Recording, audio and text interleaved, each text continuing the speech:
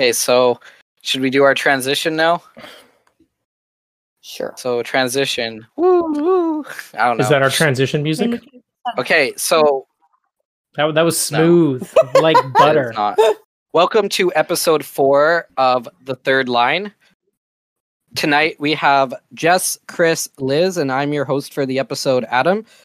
So to start, like we always do, we're going to go over a little bit of WHL news. So why don't we start with Jess tonight on her recap of what's going on in the U.S. division. Well, the U.S. division is kind of a mess, in all honesty, or at least in my opinion. The only solid team seems to sort of be Everett, although they haven't been doing as well as one was expecting. And Winterhawks, Tri-City and Spokane keep jumping each other. They can't seem to get any traction with either of them. Winterhawks keep blowing leads constantly, and Spokane's finally figured out how to win. The Thunderbirds have been doing all right. They did have a player taken to the hospital last night. That was pretty bad. He wasn't even on the ice. It was something that happened where a puck came out of play and hit him on the bench, I believe. Yeah, base of the neck. Yeah, just below the skull. And this was like after the game. Yeah, he got taken away. There hasn't been any updates. We're hoping he's okay, but nobody really knows just yet. So Chris, why don't you jump into the Victoria Royals and what's going on? Well, the Victoria Royals are finding ways to lose games, and they continue to get shelled every night. I think they're averaging probably like 50 shots against. And their goalies are doing pretty good. Even Adam Evanoff, who I wasn't super high on him to start the year. I still believe Connor Martin is probably the better goalie. His rebound control, just his calmness in the net. He kind of, obviously not the same caliber, but he looks like Carey Price in there. Just really quick, easy movements. He's directing the puck away. And, when you have 50 shots on net, if you can get that kind of calmness back there, I think the whole team benefits. They seem to play better in front of Martin. Evanov kind of struggles with some of the rebound control.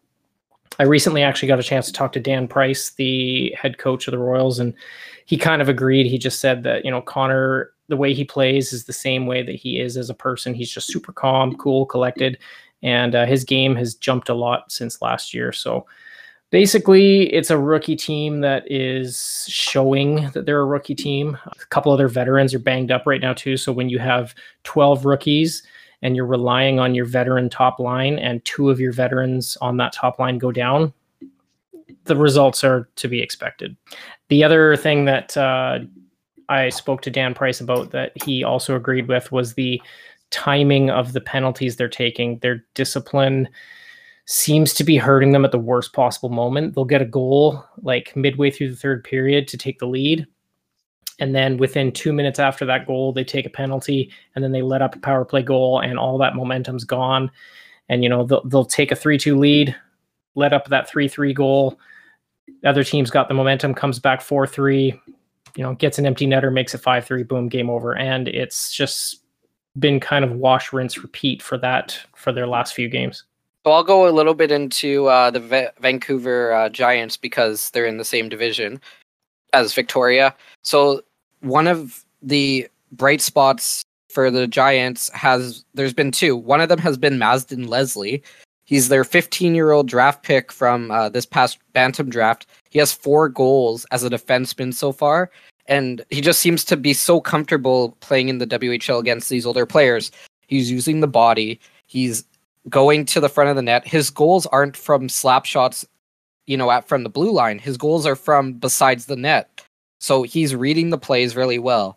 The other player that has been super impressive, who I think is going to be in the conversation for the MVP at the end of the year for the league, is Tristan Nielsen. Now, people will look at his points and say, yeah, he's leading the Giants. He's one of the top players in the WHL by points percentage. But it's actually his play away from the puck that's super impressive. He's leading their penalty kill. He's always out there with Justin Sordiff at the start of the penalty kill.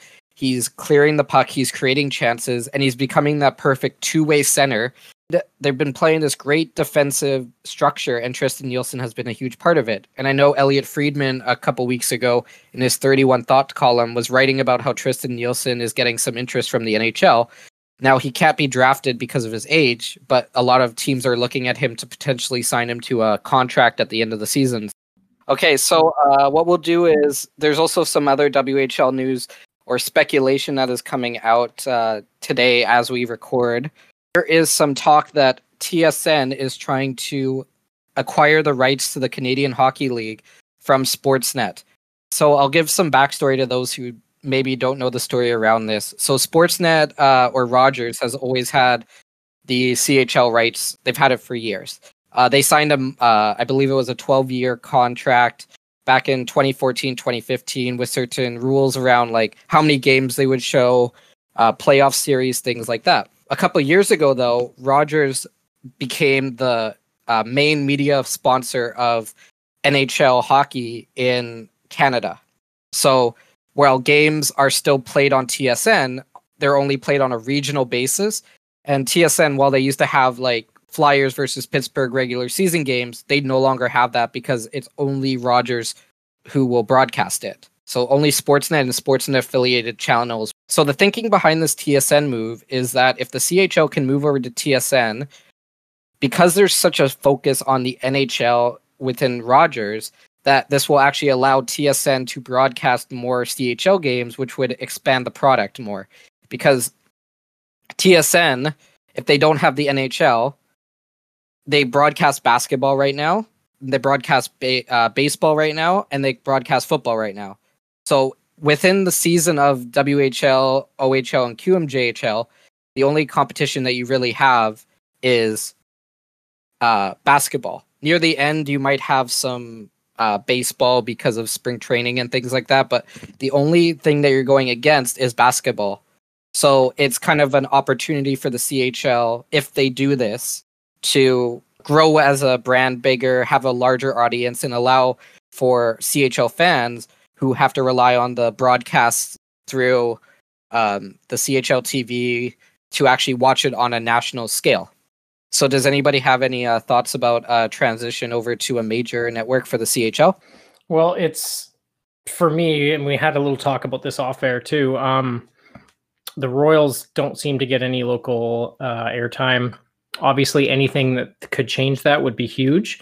The local television station up here is Shaw TV, and if you have Shaw Cable and you get the local Shaw channel, they used to play some Royals games because they were the direct affiliate. I think they had a contract or whatever, but for anyone that doesn't have Shaw TV, there was no Royals games, no nothing. Could not watch anything on TV until this season when the CHL TV started streaming the games. So obviously, the opportunity to be able to see games would help grow the brand 100%. I think regional restrictions would apply, and I don't see any downside to it. I tend to think that no matter what, in the region that they're controlling, TSN would probably find something they deem more worthy than a CHL game to put on. It's kind of a pessimistic way of thinking, but just knowing TSN, I've seen times where there's things worthwhile to put on and they deem it not worthy, and they'll play a replay of the Brier curling championship from 2 years ago instead of playing the local CHL game or whatever, because they think it'll be a bigger draw. So I'll be, cautiously optimistic, we'll call it. And I know one thing that Sportsnet did, it wasn't like Sportsnet Pacific had a Giants or a Royals game, and then Sportsnet East had a Ottawa 67s game. It was like the game of the week. So it was everybody got to see one team. Yeah. So one thing that TSN, if they choose to go down this route, is it will probably be something similar. But even if it is just 1, 2, 3 games a week, it's still better than what is going on this season with Sportsnet, where there's 0 games. The exposure, but it does nothing for me or Jess. Yeah. So I'm in California, so unless I pay for CHL Live, or back when it was WHL Live, or I guess the CHL TV now, it doesn't do me any good anyway. I don't get to see games, so. One of the things, just looking at contract-wise, that could happen is that ESPN owns TSN. So anything that TSN broadcasts, ESPN is also able to broadcast. Now, I'm not gonna. I don't think Sportsnet, if I am correct, Sportsnet doesn't have the same agreement with any U.S. channel, as far as I understand. But there could be something in there where ESPN does broadcast certain CHL games. Now, it probably won't happen, but with TSN, if TSN does get the rights, it does mean that ESPN can jump in and own the rights at the same time. The other thing is, I'm in California. I'm not getting games either way. One way or another, I'm not getting. I'm lucky to get a Sharks game where I am when the Sharks are playing. So it doesn't, like, I'd love to see games get more exposure, but I'd also love it if it was more accessible. And just you being in Portland, if that ESPN thing does happen, then I know that ESPN does regional broadcasting, correct? Yeah. So there might be some opportunities within the western part of Oregon and Washington to partner in that type of way. I would love to see that. As somebody who is in Portland, we have 5 WHL teams around us, and the only time that we ever see a game on TV is on the CW network when Portland is playing Seattle or Seattle's playing Portland. That's it. We don't see the Winterhawks playing any of the other teams. It's just the I-5 rivalry that they care about, and it's frustrating to not be able to see. I know a couple games. of the Pacific Northwest teams or I guess the US division teams have those with SWX. So they're broadcasting their local games on television. I think Spokane has it. I believe Tri-City also has it. So I mean, I guess they're getting some of their local home games, but that's about it. Yeah, but you have to be local. Like I tried to get when I was watching a Spokane Tri-Cities game and I was having issues with the picture and the sound. I tried to pull up the SWX thread and it told me that I was out of network, so I couldn't watch it. See, and this is like, I don't want to be a pessimist, but I'll be a realist. And, ESPN, obviously where Liz is, there's not a chance in hell that ESPN is going to play a WHL game in California. So that's a non-issue there. Canada is where hockey is king. And if it's been a struggle to get CHL games, I mean, I don't know what it's like in Toronto for some of the or maybe not Toronto, Ontario for the OHL games. But I know out here, unless it's a local TV station, it's pretty rare to see any WHL games. So the idea that a national network like TSN is going to suddenly start carrying CHL or WHL games, I'll believe it when I see it. They had to purchase this contract for a reason. So maybe their goal is to do it more and to build that brand. And I'm all for it. And I would absolutely embrace it. But I don't know. It's tricky to see the future, but there has to be a reason why they signed this contract. Okay, so we have a guest this week on the podcast, and he can take this time to introduce himself. So, hi, my name is Ruben Fishkin, and I am the founder of ARKTYC. And basically what I do is I work one-on-one with each individual athlete, and we work on a logo or really anything and create a branding scheme around their image and likeliness, and then use that where they could be able to profit off it. When did you start all of this? So it's actually almost been a year. I started July last year, and I'll tell you how it kind of got off the ground. Basically, I had a job lined up for the summer. So this is pre-summer, 1 month for summer basically. And then the job got canceled because of COVID, obviously. Things changed. People had to kind of acclimate to the new, if you know what I mean. Mm-hmm. So I told myself, I'm like, you got to figure out what to do. And I've always been interested in graphic design and sports especially. So I'm like, hey, let me give this a go and let's see how it goes. So then I reached out to a few players on Instagram and they loved it. And I'm like, hey, I'm sure a lot of other athletes would like this as well. So then it really kind of one by one, it's went from 1 to 3 to 5 to 20. And then, yeah, it just went on. That's pretty impressive, honestly. You just messaged random athletes, or did you have somebody that you in mind for it originally? I messaged them originally, but then like later, kind of, it's funny because it's like ironic how like I started messaging them, and then later, as I got bigger and bigger, they started messaging me. That's what you're always looking for. Yeah. That's when you know you kind of like hit like not the peak, but like you've hit a point where it's like, hey, you're this legitimate that like they're reaching out to you, they're coming to you, they know who you are, and it feels pretty cool. At your age, that's awesome, man. Like, good for you.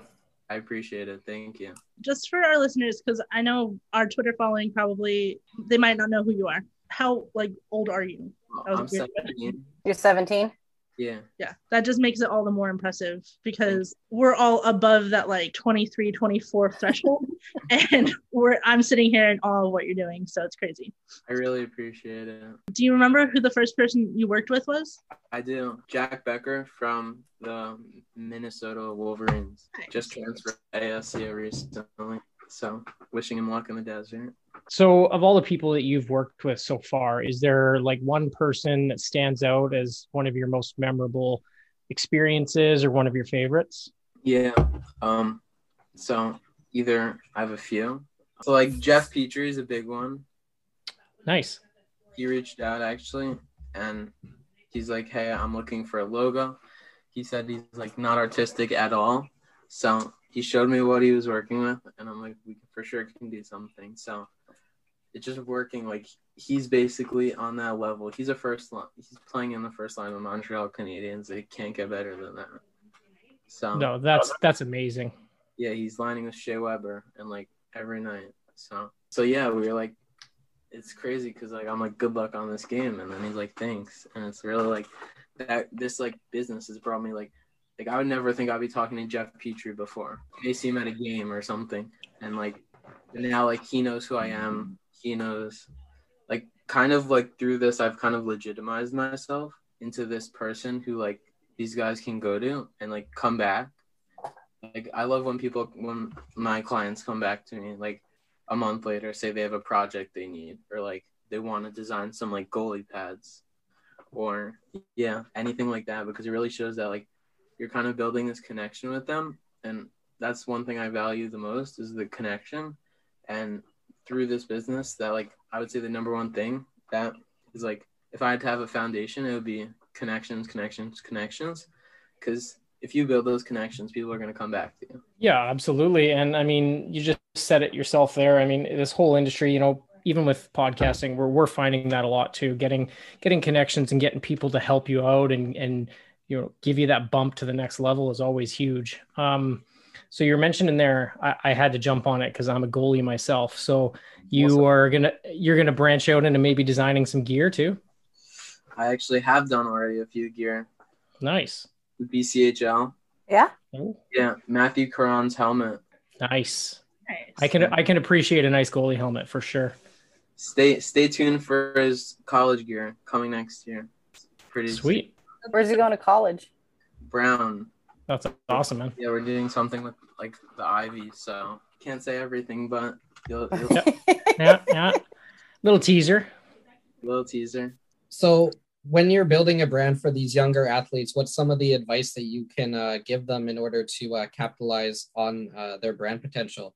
I would say that like you really need to figure out what you stand for, and like even though like it could be, don't try to be controversial, but like don't like just fall in the fray with the rest of the guys. Figure out what you stand for and kind of build a voice for yourself.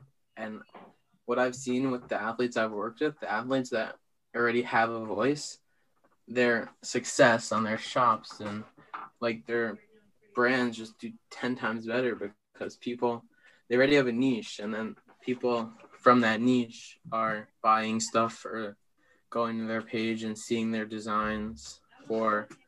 But for an athlete that really is like kind of the average junior athlete, like 18 years old, playing in one of the major junior leagues, and like he wants his own brand, but he's having a hard time identifying himself. I really think you just have to figure out your core values and just go from there. Yeah, that's awesome. I noticed scrolling through your page, you've actually worked with a fair amount of female hockey players as well. Is that something like, is that a big market for you? Because I know that they're probably trying to build their brand a lot right now as well. For sure, especially. So it's a little difficult with the college athletes, but I've worked with my fair share of Olympians like Brianna Decker, Rebecca Johnston, Maddie Rooney, and those people, like I was saying before, they've kind of developed a voice for themselves already. So that brand that we're building, it's kind of already built. Like they've already kind of showed what they stand for and been like being active on that stance. That like their women's hockey is like very small right now, or it's not very small. It's growing every year, but yeah. So it's a pleasure to work with them, and they're really nice, by the way.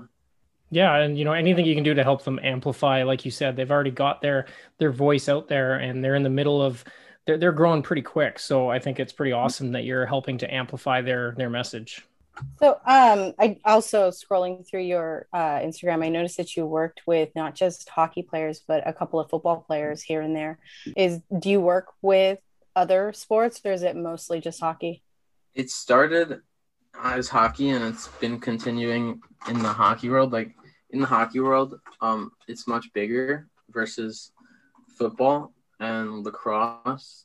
So in the beginning, I used to do a bit of lacrosse, but that's kind of like died down. But I'm always open to working with new athletes, and it's always exciting to work with a new sport. But it's really like the hockey niche, and even though like I've kind of developed that mold around myself, like at the same time, I'm not trying to do that mold, but I've kind of been inserted into that mold, so I'm kind of trying to figure out what, like, do I stay in the hockey world? Do I not? But right now, I think I'm solidified in the hockey world, and it's not a bad thing. What's the ultimate goal when creating a personal brand? Like, not just for you, but like, where's the benefit, and what exactly does creating a personal brand mean to an athlete? They want as much money as possible. Fair enough. Can't fault them for that. No. Especially when you're working a lot with the college players and, a lot of the major junior players and college players that aren't getting paid to do what they do. Getting that brand off the ground and running, I think is great. And anything they can do to bring in some extra income at the beginning, a lot of these players, they want to help, support family members and stuff like that. And if they end up making the show, they'll be able to do that. But until they get to that level, it's a grind, I bet, to do all those years and everything without getting any payment or any sort of compensation.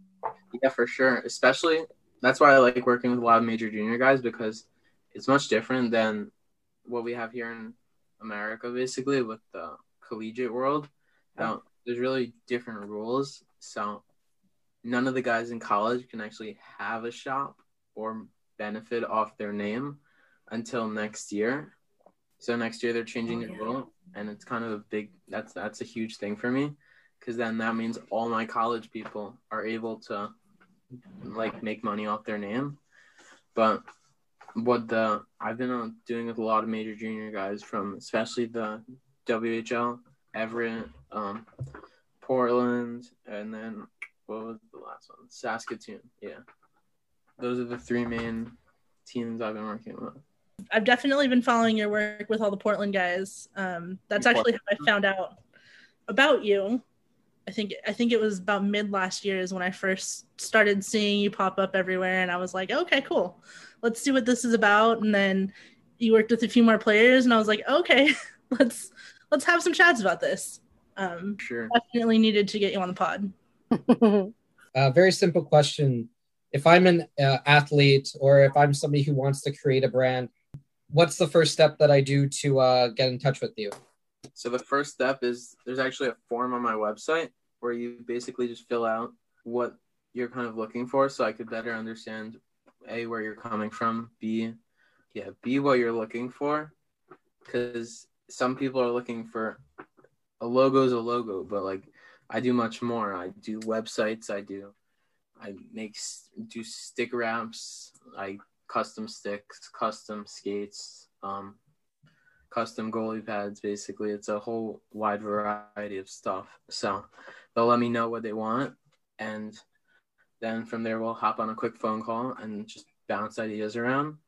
And then once we finish the logo, it goes from there. And there's so much we could do with that logo. It could go on their sticks for the season. They could put on their skates. They could wear a T-shirt to the game, wear a mask that has their logo. Kind of like, there's a lot, and which is what they love because it's their logo. So it's kind of them. And who doesn't like wearing stuff that's basically your brand? And you like an example that comes to mind for me is a guy like Austin Matthews in Toronto.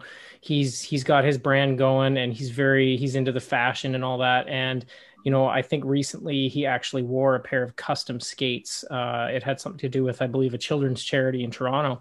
But I'm starting to see that there's some more variety coming out in skates. I mean, for since the dawn of time, basically since hockey started, it's just you're wearing CCM skates, Yep. you're wearing Bauer skates.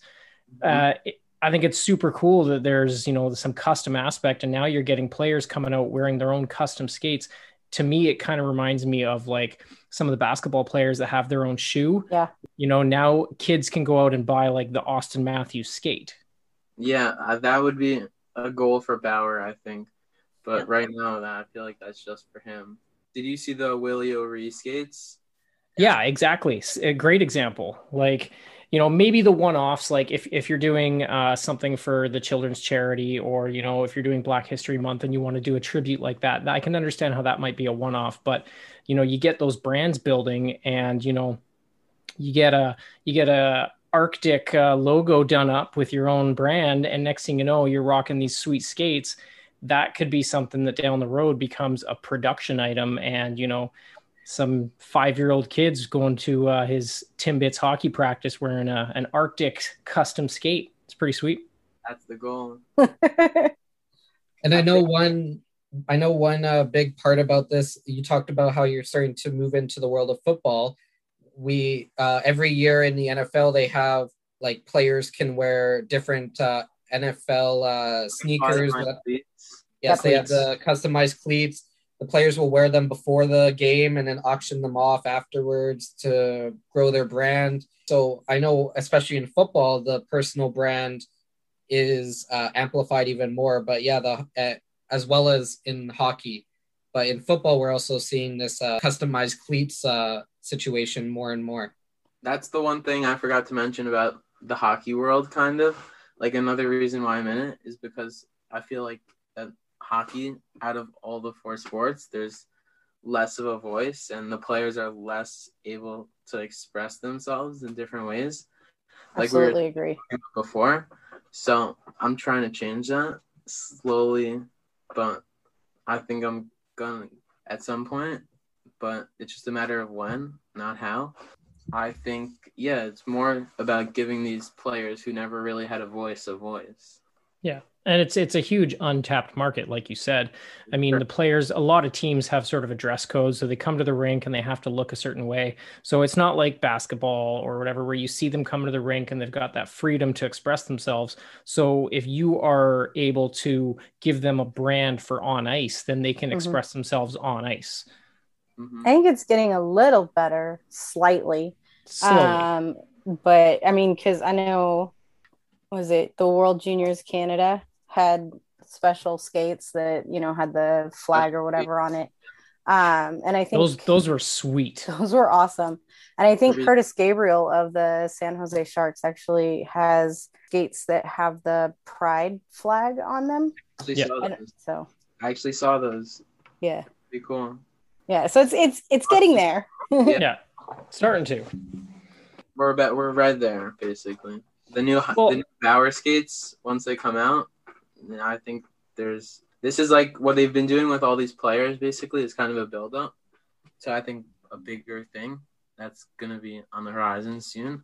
So I think just wait and then. And I think you're doing it really smart, too. You're starting with the major junior, the WHL. Once those NCAA rules kind of relax a little bit, getting those college players, that's the time to get their brand going, because then, all the people that are fans of theirs, and then they get drafted and all that, they follow them up. Once that brand is established and they make the show, then all of a sudden, then they can actually have that platform to get it out there. And I think you're definitely getting it on the ground level, and you got a huge untapped market. So there's definitely a ton of potential there.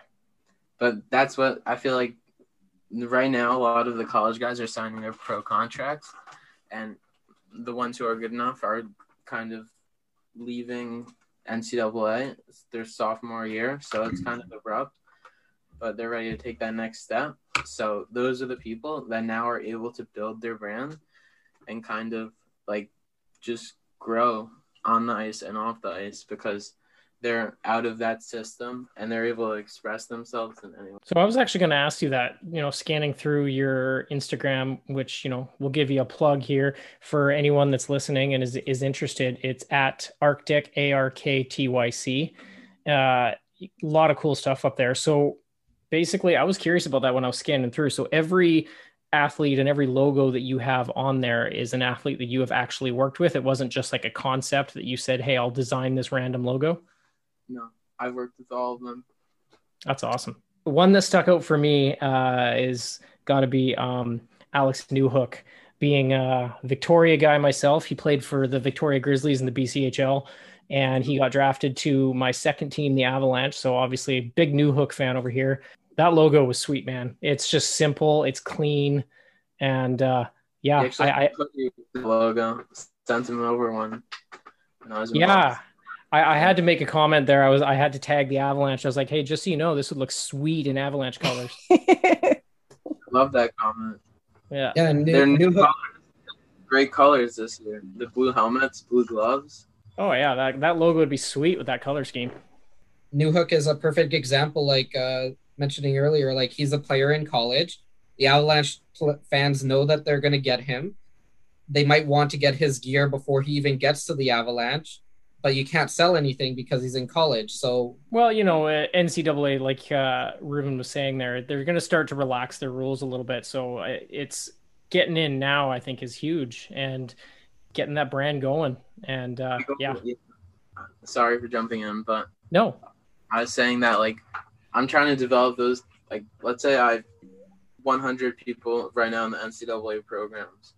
If I keep that relationship up with each and every one of them and just wait it out, then I'm going to have 100 potential shops and 100 potential and other streams of profit, basically. You don't currently have shops set up for the NCAA? No. Okay. I was going to go back to that at some point, but I was like, how is that working? It's confusing. It's very hard. Yeah. NCAA is really strict with their athletes making money. Yeah, I just wanted to check because I know for all of the other guys, you have shops set up, and those are the major junior guys. We were thinking of finishing things off a little lighter, and we're going to give you a couple quick fire questions. Sounds good. All right. Going to make you think quick on your feet here. Perfect. Okay. They're pretty simple questions, but Yeah. Okay. So let's start with your favorite food. Sushi. Nice. Favorite TV show? Big Bang Theory or Curb Your Enthusiasm. Both great shows. Nice. I like it. I Yeah. love Big Bang. Yeah. Favorite movie?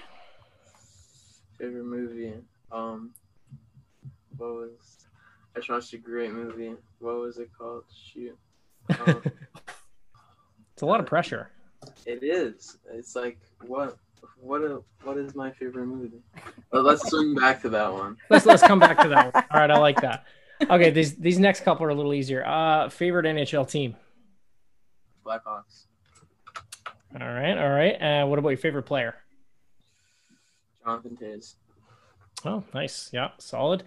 So we got inspired by a Twitter thing today where some guy was talking about your hottest food take, your take where it really gets people fired up.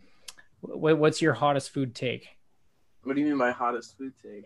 Basically, your opinion about something food related that like everyone else is like, dude, you're messed up. Like, oh, you're gonna flip. I take my pizza and I eat it as a sandwich. Your pizza? Yeah. Well, you're in New York, right? So you fold it in half, right? Yeah. That's pretty standard, I think, for New Oh, Yorkers. no, not fold it in half that way. Fold it in half like the other The short way. short way. Oh, nice, nice. I don't think You I've gotta ever go- seen it anybody into- eat that way. So you turn it Exactly. into a hot dog bun, basically. Yeah. Or, you gotta look- I think if you're folding paper, that would be considered hamburger. Yeah, it's Yeah. hamburger style. right? Closer to hamburger. Ketchup on pizza. Ooh, Yikes. that's a hot food take right there. What? Ketchup on pizza. Yeah. Well, That's it's already got tomato sauce. I mean, you're Yeah, half. that's what people say. That's the argument. Yeah, But it's, I- it's different, like, texture, you know. yeah. Like, ketchup's ketchup. My buddy's wife actually gave me a pretty good one. When she eats cupcakes, she breaks off the top part with the icing and then turns it upside down and puts it on the And stump turns it into a so that- sandwich. I so like it's a sandwich. I Yeah, love cupcake What I was gonna sandwich. say is I know people that take the Oreos and take off the cream and then put the rest back. Wow. Yeah. No, normally the cream's the best part. It is. No, they take the cream and then they like scrape it off with the spoon and they just eat the cream and they don't eat Oh, it. okay. Yeah, that makes sense. That makes sense. No, I disagree on that one, but that's okay. You don't like sweets. I don't. Yeah. All right. Did you come up with an answer for your favorite movie? Yeah. Shawshank Redemption for sure. Solid choice. Yes. Solid choice. And one last one we had here. Favorite band or just music genre in general? I'm a big like alternative guy, so like AJR, stuff like that. Really like Nice. the bass, yeah, all that gets you going. Do you want to tell listeners like where they can find you? Yeah, Are you so- social?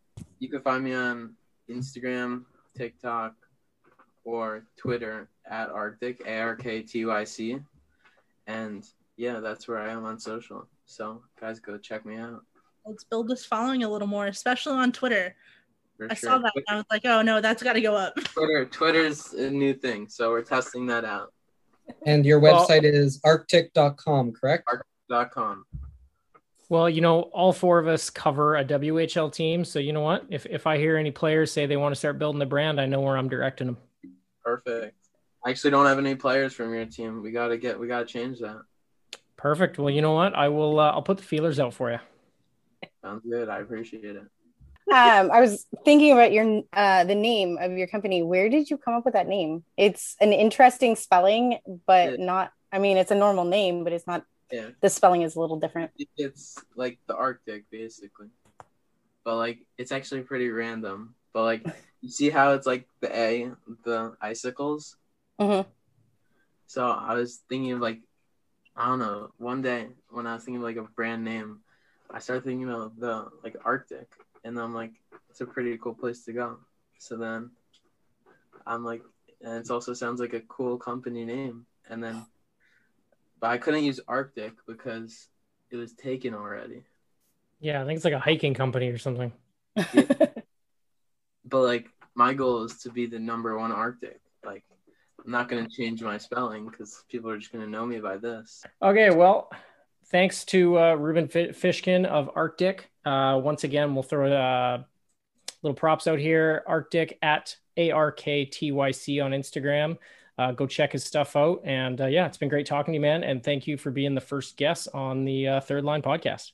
No problem. Thanks for joining us, Ruben. No problem. Okay. Thank you so much for having me. Thank you. So thank you very much to Ruben, aka ARKTYC, for joining us on the podcast. If you want to check him out once again, you can follow him on Instagram or Twitter at ARKTYC, so ARKTYC. His address on the web is www.arktyc.com.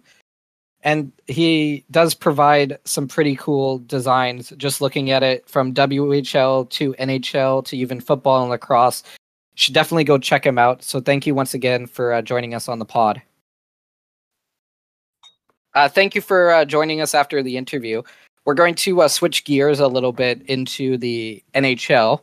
The NHL trade deadline was a couple days ago, so we're going to go into some of our favorite trades that we saw go down over the past few days. So why don't we start with Chris? To me, it's a pretty underrated one, but I really like it. It cost them an arm and a leg, so I'm not going to say that it was maybe the smartest move, but I think it'll pay off the best. Is Nick Foligno going to Toronto.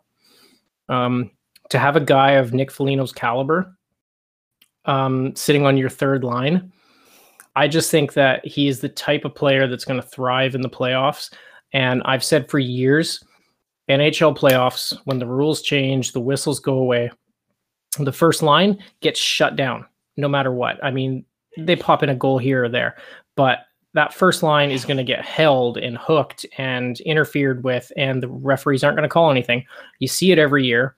The superstars kind of go quiet in the playoffs.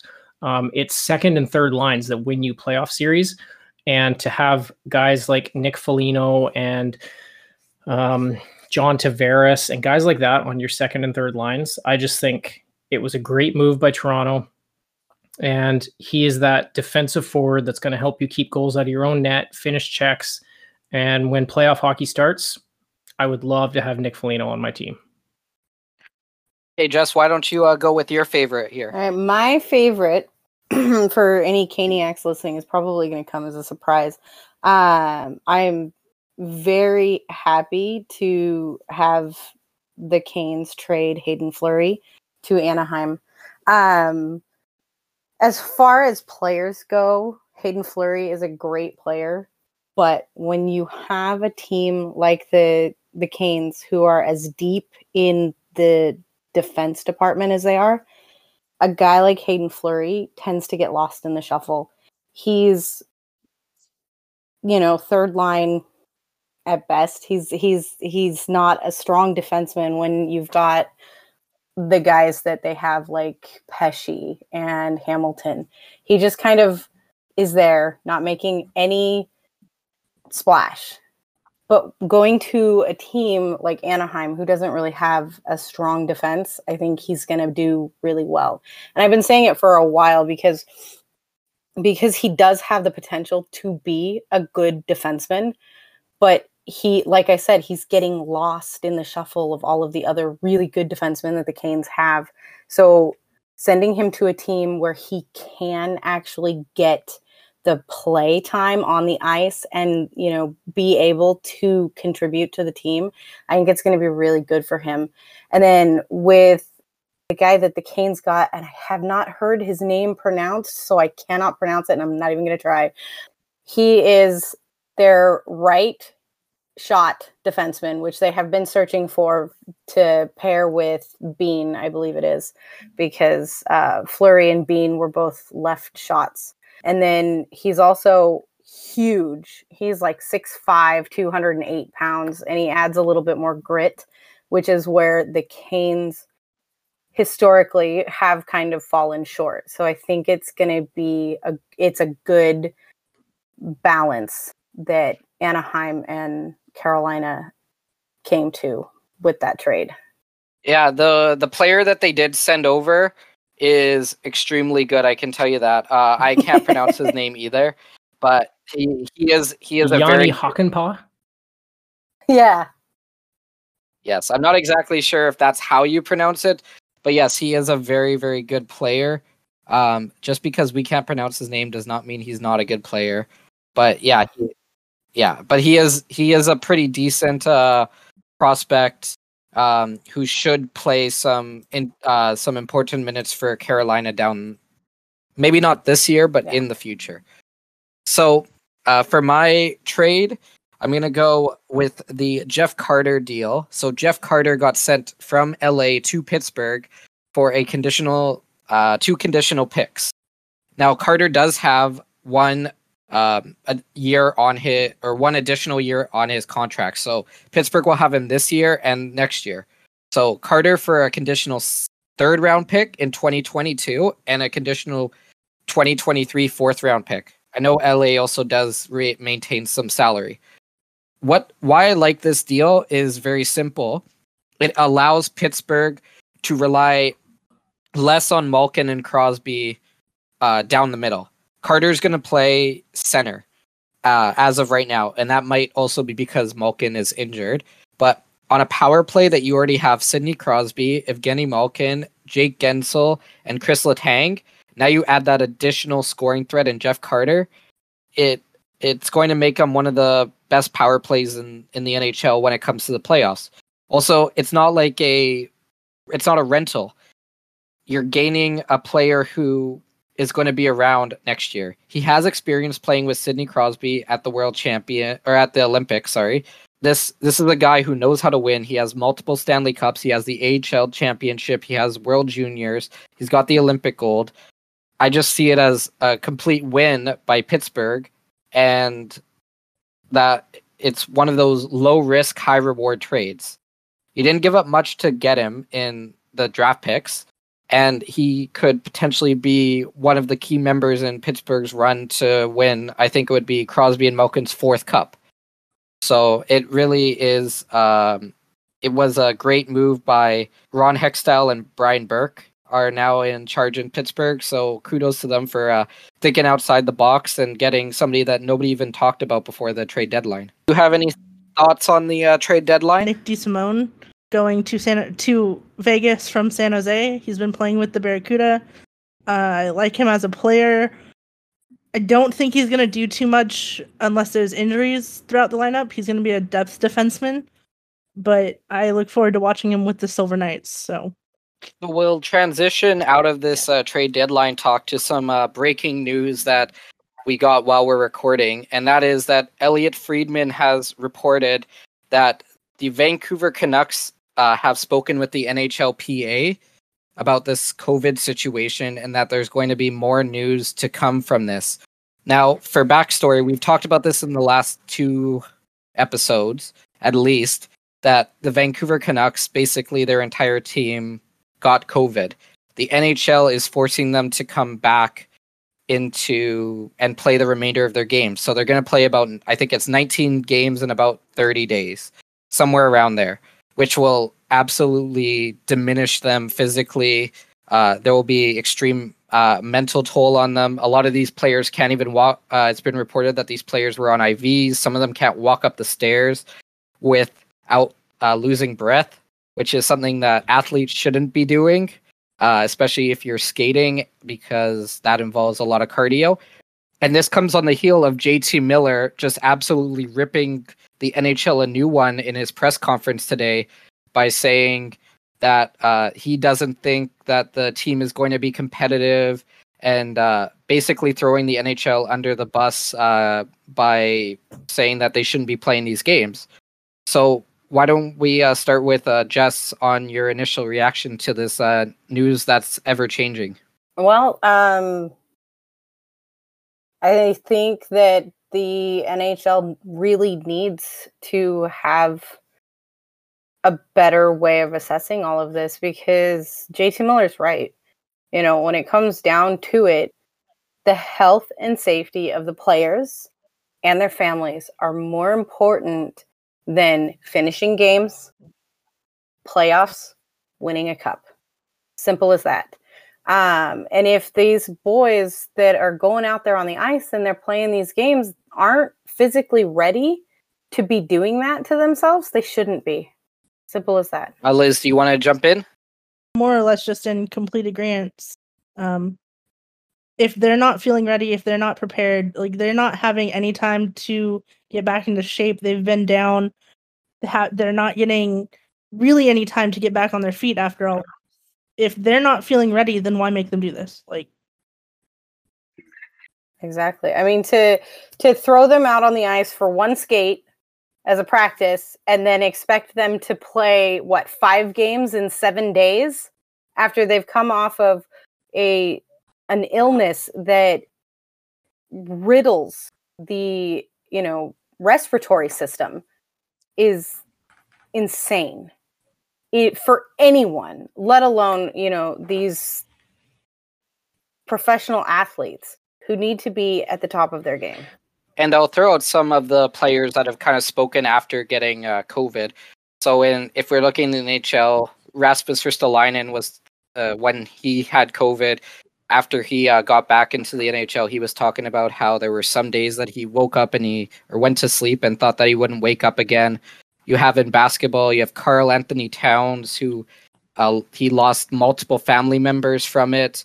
You also have Jason Tatum, who's this young star for the Boston Celtics, who now says that he has to have an inhaler before games because he had COVID.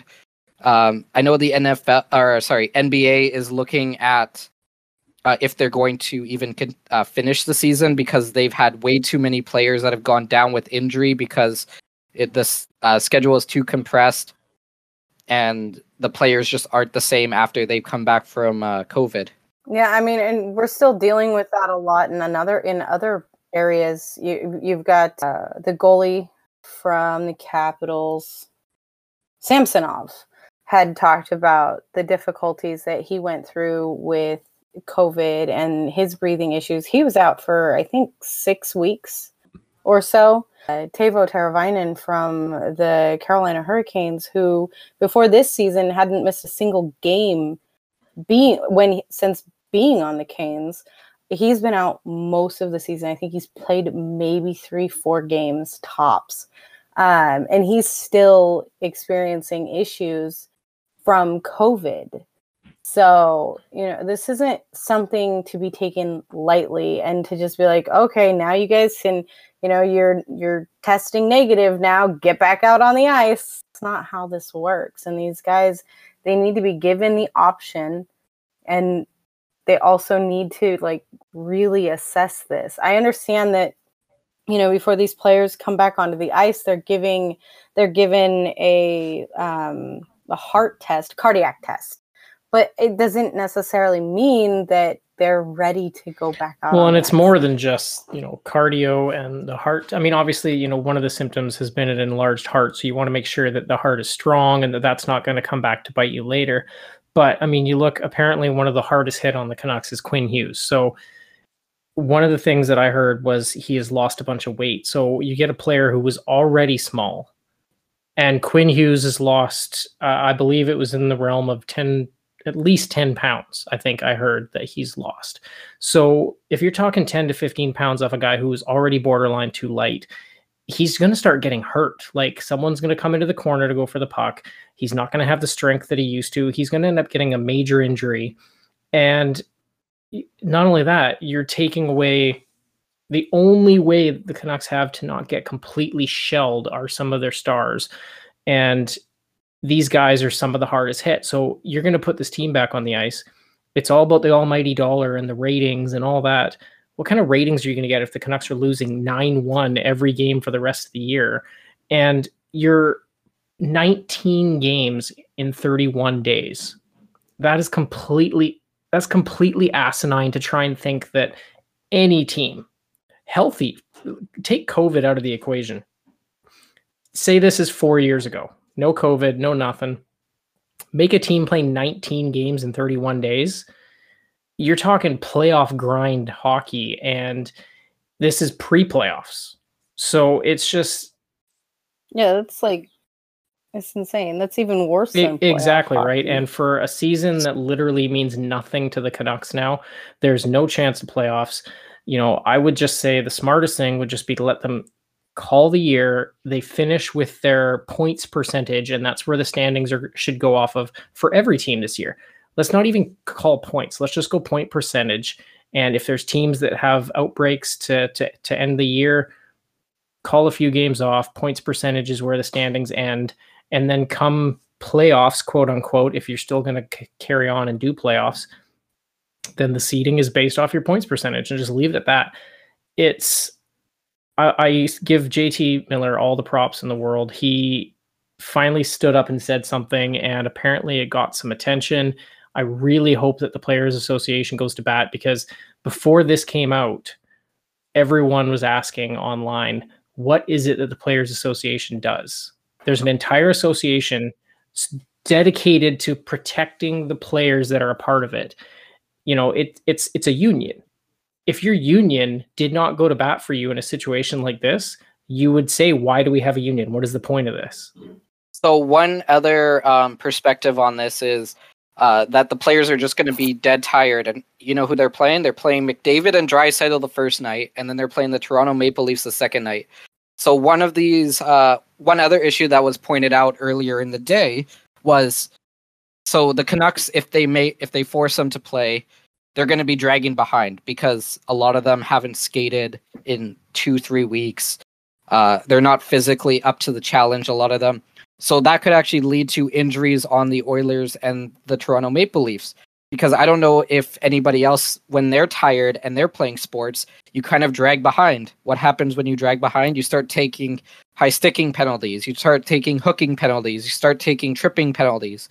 So what is going to happen if if Connor McDavid or Leon Draisaitl gets an injury because the Canucks are going to do everything that they can to slow them down, but they don't have the energy, and then they're out for the playoffs?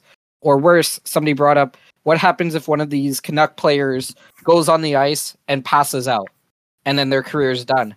Like, there's no benefit besides the fact that you've played the game and that you've fulfilled the TV contract.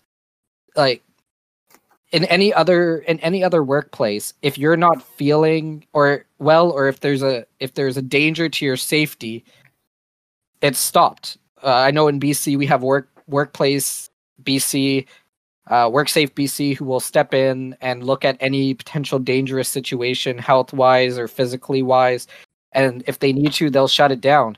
So where is this kind of accountability that you want your players to succeed in any situation?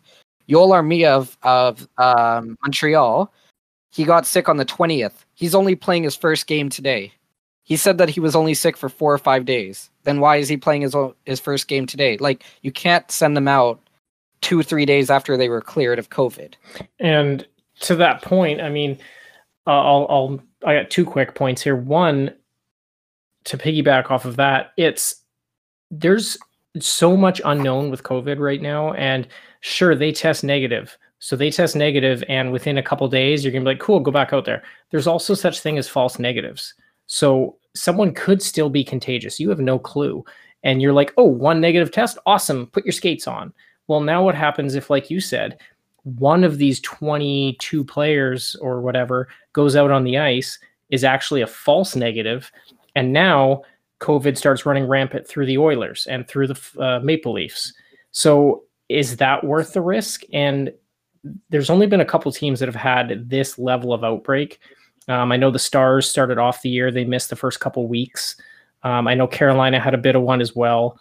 But it's just, and the Devils also had it. They went through their entire locker room and their coaching staff, and you can see what it does. And, you know, some of those outbreaks at the beginning of the year were easier to fill those games in with the rest of the schedule. But now, if the NHL is unwilling to move their schedule for the playoffs and force this one team to compress all these games into a shorter window, it seems ridiculous at this stage of the season, when, especially for a team that it doesn't matter. You know, if the Canucks were in the hunt, who knows? Maybe it's a little bit of a different story. But not only that, I'll step back to another point, and so right now my work is shut down because of COVID. I work for the Department of National Defense in Canada, and we service the Navy ships. There was a big outbreak on the base, so now we got told to go home for a couple weeks to help keep it under control. So if they're willing to, you know, we are crucial for maintaining the naval fleet, which defends a country, and they're willing to tell us, okay, you know what, let's play it safe. So why is a sports team not held to that same level? Because money exists. Yeah, well, fair enough. Money talks. And I'm going to be honest, like, my dad and I are going to watch the game on Friday if it happens. But that might be the last Canuck game I watch, especially if, you know, it goes as many people are expecting, which is that it's just going to be a wipeout and that the Canucks, it's just not even going to be watchable. Like, if there's no benefit to watching the games at this point. Like, I don't want to see, you know, Quinn Hughes lying on the ice because he can't breathe, or okay, that'll make me cry. Exactly. Like, like, they're also not taking into perspective, like, that this could emotionally scar some of the fans as well. Like, if you see one of your favorite players who just passes out on the ice, that's going to be emotionally detrimental to a lot of kids out there, especially because a lot of these players are their heroes. Like, we saw it, Jay Bouwmeester goes down on the bench. What was it, last year? like if you're in that arena and you see a player go down on the bench and have a cardiac arrest and then get carried off and they tell you the game's over, like just like that is traumatic for a lot of fans. So what's going to be the result if that happens to one of these players because they just can't, they don't have the lung capacity to play, they just can't skate, they can't hit. If they get hit, maybe something happens because they don't have the strength to defend themselves. So it's just bad on top of bad on top of bad. Yeah, it's and I understand that what we're dealing with is rather unprecedented. I mean, when it comes to, the outbreaks and things like that, it's not something that sports teams have really had to address in the past, and they have never really had to stop and worry about like an entire team being taken out by just one illness. So I know that the NHL is kind of fumbling around in the dark, but it doesn't seem like what they're doing is trying to find a light switch. They're just kind of trying to go about things as normally as they possibly can without understanding that normal doesn't necessarily apply to these situations. And it's more about morals and morale than normalcy, Yeah, it's just about them making as much money as possible and them not having to fork over some of the money that they will lose from next season. Because basically how it is understood is that there is a clause in the contract that says that's signed with the TV deal. So in this case with Rogers, skate in 56 games that is on national TV, then we will take some of the revenue out of next year's contract to subsidize the revenue lost from this year. But at what point does it? I know what the answer is, but it's like you're putting money over these players' future. So, yep. If I'm like Quinn Hughes or Elias Pettersson, who's about to sign a mega deal, what motivation do I have to go out there? Like, if I'm gonna risk my career in a contract year where I could get anywhere like $8 million a year contract, what type of incentive is there for me to go out there and destroy my body and maybe not be able to play next year, or maybe not be able to catch in on that next contract because I'm not physically healthy enough to make an impact, and because I didn't take the proper rest later on in my career, I can't play for as long, or I can't play at the same level. Yeah, it's just I think what we're all looking at is that it's just frustrating to watch from a fan's perspective. You'll have the people who will say, "Oh, it's not that big of a deal, whatever." You'll never turn those fans on to the seriousness of what's going on, but like the potential consequences outweigh the potential gains by extreme amounts. And now I know that the Canucks they're trying to sell those cutouts now for the first time this year to try to make back some money. It's a bad look that you're trying to make money by forcing these players to play, and then trying to make more money by having them have cutouts have your own cutout at the game. It's a bad look. I don't think the Canucks are going to be playing on Friday or Saturday, honestly, with all of this news about the Canucks having this meeting and what JT Miller said. And I made the joke earlier on social media that JT Miller was going to be fined for inappropriate action or inappropriate comments made against the league, because that's just the type of league that we're in, where they don't seem to care too much about the players' opinions, how the players feel, or really if they're healthy enough to compete in an actual game or not. Thank you once again to ARKTYC for joining us here on episode 4 of the podcast. Once again, you can find us online on Twitter at ThirdLinePod. If there's any topics, any debates that you want to hear us talk about, WHL, NHL, or just in the world of hockey, let us know on social media. Don't forget to rate us and tell us how we're doing. For Liz, Jess, and Chris, I'm Adam. Thank you very much, and we'll talk to you next week.